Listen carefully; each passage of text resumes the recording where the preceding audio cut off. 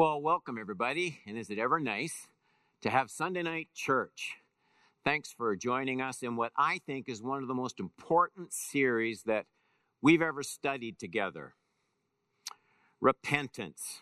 Wanting to is good, knowing how is even better. This is part 4, and last Sunday night we started on this title, Obstacles to Repentance in Religious People. And tonight we're continuing with that. I said there were 3 points last Sunday night. We looked at 1, and then I said we'd look at the other 2 tonight.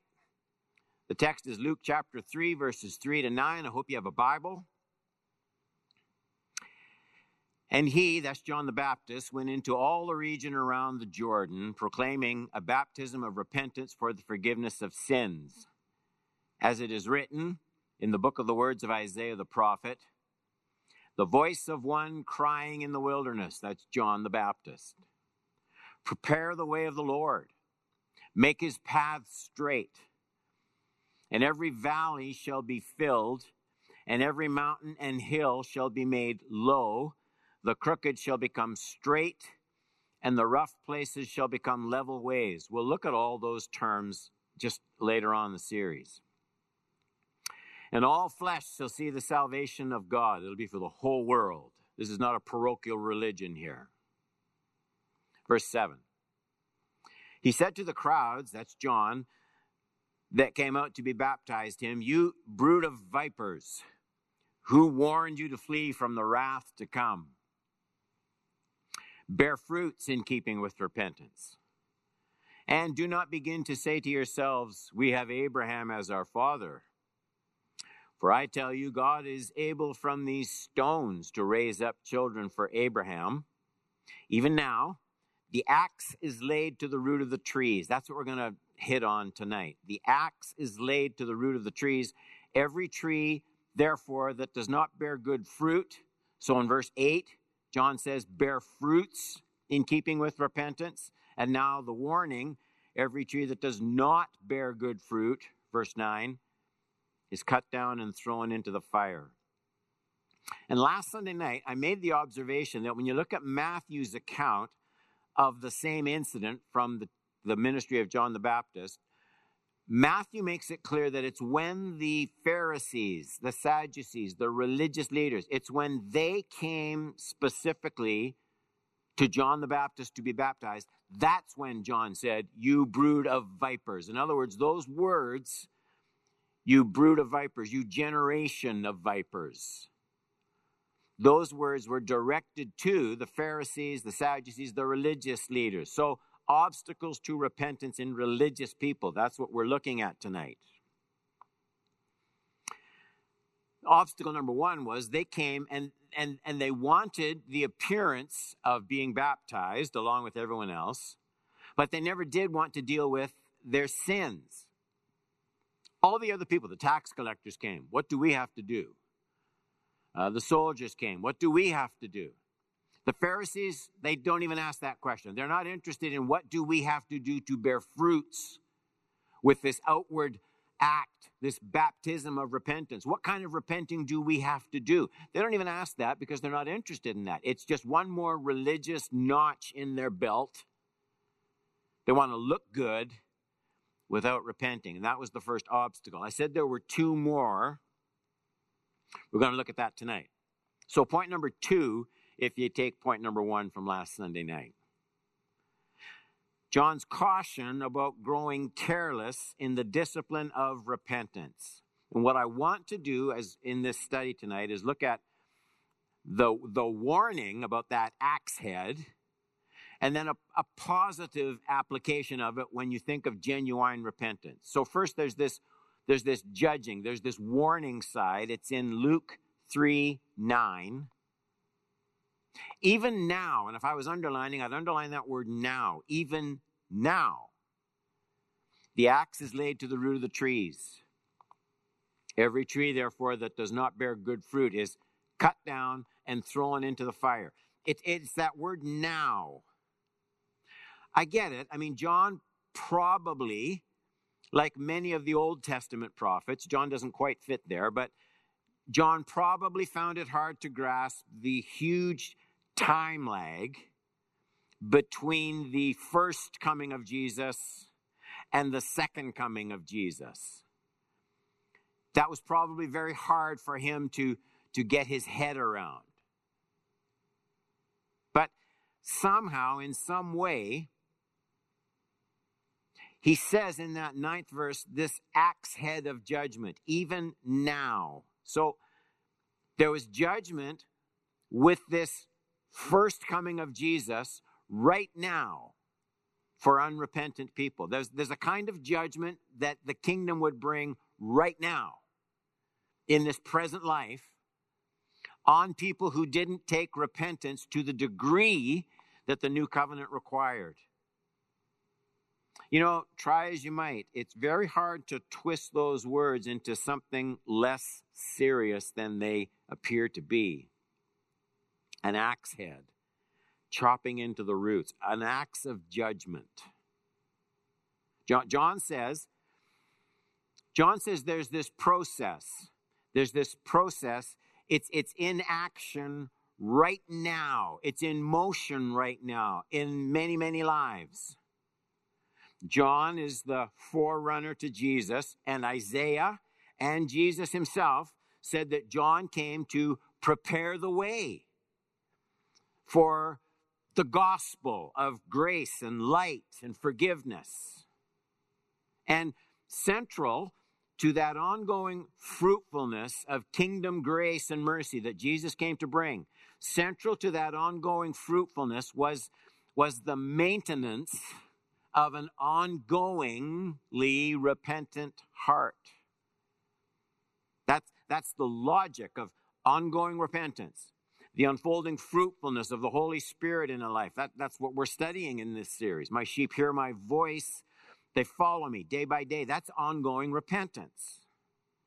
And then you get these words about the axe head of judgment. Spoken primarily to the religious experts in the crowd. So of all those being baptized, they could miss the grace, the experience of love and life and find the sternest judgment. John says this axe head of judgment was already biting into their root system. They probably didn't see it. They probably didn't understand what they were doing to themselves. Sin is frequently like that. Unrepentance is frequently like that. And so this axe head was coming as they would not repent, as they would not see the depth of darkness in their heart that needed new kingdom, mercy and grace and forgiveness. As they missed that, John says this axe head was chopping into the roots of their lives. It wasn't a loveless act of a vindictive God. God's truth always does, I think, one of two things.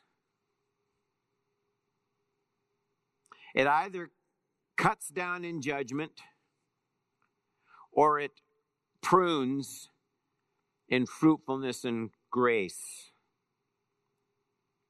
Now, on that positive side, you see it in John 15, 1 and 2, where Jesus says, I am the true vine, and my Father is the vine dresser, and every branch of mine that does not bear fruit. Remember, bear fruit in keeping with repentance. Every branch of mine that does not bear fruit, he takes away. And every branch that does bear fruit, there's the same cutting, he prunes. But it's different, that it may bear more fruit. So this cutting axe of repentance, of judgment to the unrepentant, and of pruning life to the repentant.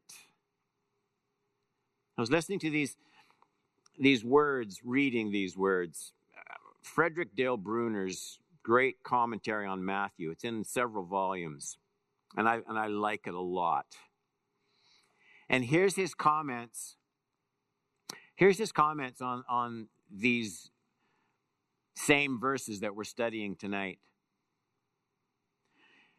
Bruner writes, John believes that God is a God who judges evil living. All persons are like trees.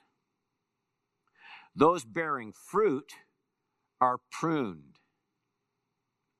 Those not bearing good fruit, the text says, are thrown into the fire and burned. Listen to this. When it has become almost axiomatic in our churches to say that God is love and will not condemn anyone, John stands in sharp contradiction. We need to listen to John. Today we are in grave danger of losing half the biblical freight, the justice, holiness, the moral seriousness of God. When this dimension of holiness and justice of the character of God is lost, the gospel sinks. The love of God turns insipid, and the people of God become saltless. He continues, listen. And so, in the very opening pages of the New Covenant, the message of John the Baptist precedes the message and work of Jesus Christ in order to keep Christ's saving grace from being misunderstood as indulgence and his free pardon of sin from being misunderstood as a free license to sin. Everything God does in and for us in Christ is done so that we might be personally righteous. God the judge is a God our day desperately needs. Wow. I mean, the call to ongoing repentance, the call to walk in ongoing grace, those are the same call. They're one and the same call. So the holy wrath of God against sin is what makes the gospel so necessary and grace so precious and amazing. So by neglecting the words of John the Baptist, we can make the gospel of Jesus a very tame, boring, needless thing. People think they can live without it. I said there were 3 points. Point number 3. A final word. I want to turn to a positive act here. A final word on how to keep repentance a living experience rather than a dead ritual. I want to look at Hebrews. You'll see the same imagery here on the positive side. Hebrews 4:12. The writer says, "For the word of God is living and active, sharper than any two-edged sword." Okay, so John the Baptist, an axe of judgment, cutting the roots of the unrepentant. Now, for those who will hear, for who will listen, there's this two-edged sword of the word, carving, pruning, shaping the life in ongoing, genuine repentance. The word of God is living and active, sharper than any two-edged sword, piercing to the division of soul and of spirit, of joints and of marrow, and discerning the thoughts and intentions of the heart. Repentance has to run right into the heart, the depths of the heart. That's what the Pharisees and the Sadducees were missing, and that's why John called them a generation of vipers. So in that Hebrews 4 text, underscore that word living.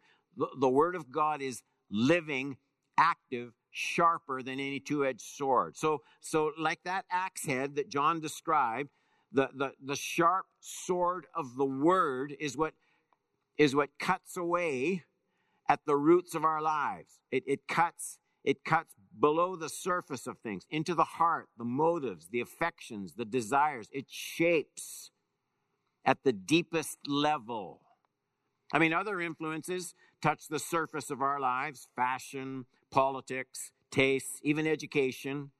But the word cuts to the roots with this living edge, the writer says. So the idea behind the living word, it's a living word.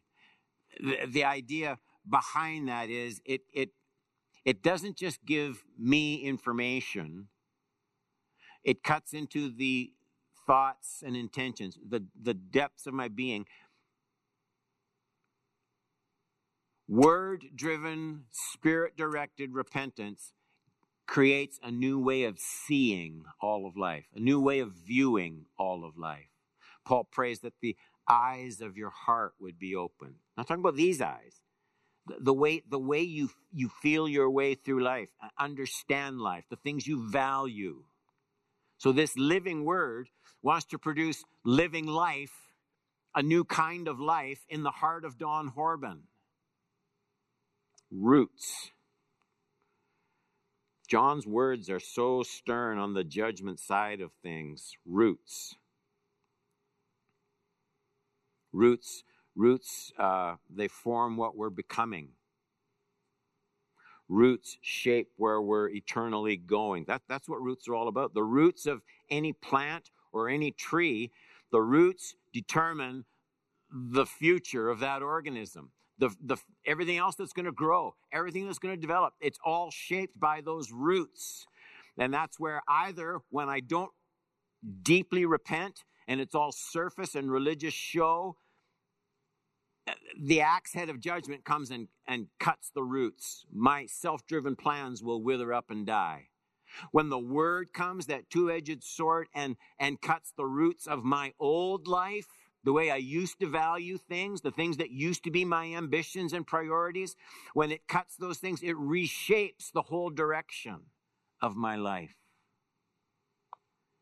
And I want to be one who, rather than being judged and cut down the roots of myself, I want to be pruned and shaped unto greater and greater fruitfulness, faithfulness by the cutting edge of the word, by letting it work deeper and deeper ways in my life. But here's the difference. The pruning of the heart is different from the pruning of a shrub or a bush. The plant is totally passive. Does nothing. I can go out and prune, shape it any way I want. But the pruning of the two-edged sword of God's word in my life, I'm not passive in that. That requires an ongoing yieldedness. And what we've been seeing in this series is there's a biblical name for that kind of yieldedness to the word. It's called repentance. My sheep hear my voice, and they follow me. Let's pray. These are enormous truths that we're studying. They affect everything else about the rest of our lives. They affect the deep entrance of your Holy Spirit into everything that shapes the roots of our beings. And we want at Cedar View Community Church to be growing in deeper, fuller, richer yieldedness, repentance. May it be an ongoing grace. The stubbornness, the unyieldedness of our hearts that just leads to the acts of judgment, keep us from that road by keeping our hearts tenderly yielding to the two-edged sword that wants to prune and shape our lives for kingdom glory and a joyous walk with Jesus until we see you face to face. Granted, I pray in Jesus' name. Amen. It's a great, great book. Sunday nights are precious. Stay with us as we study this subject. God bless you, church. Love one another.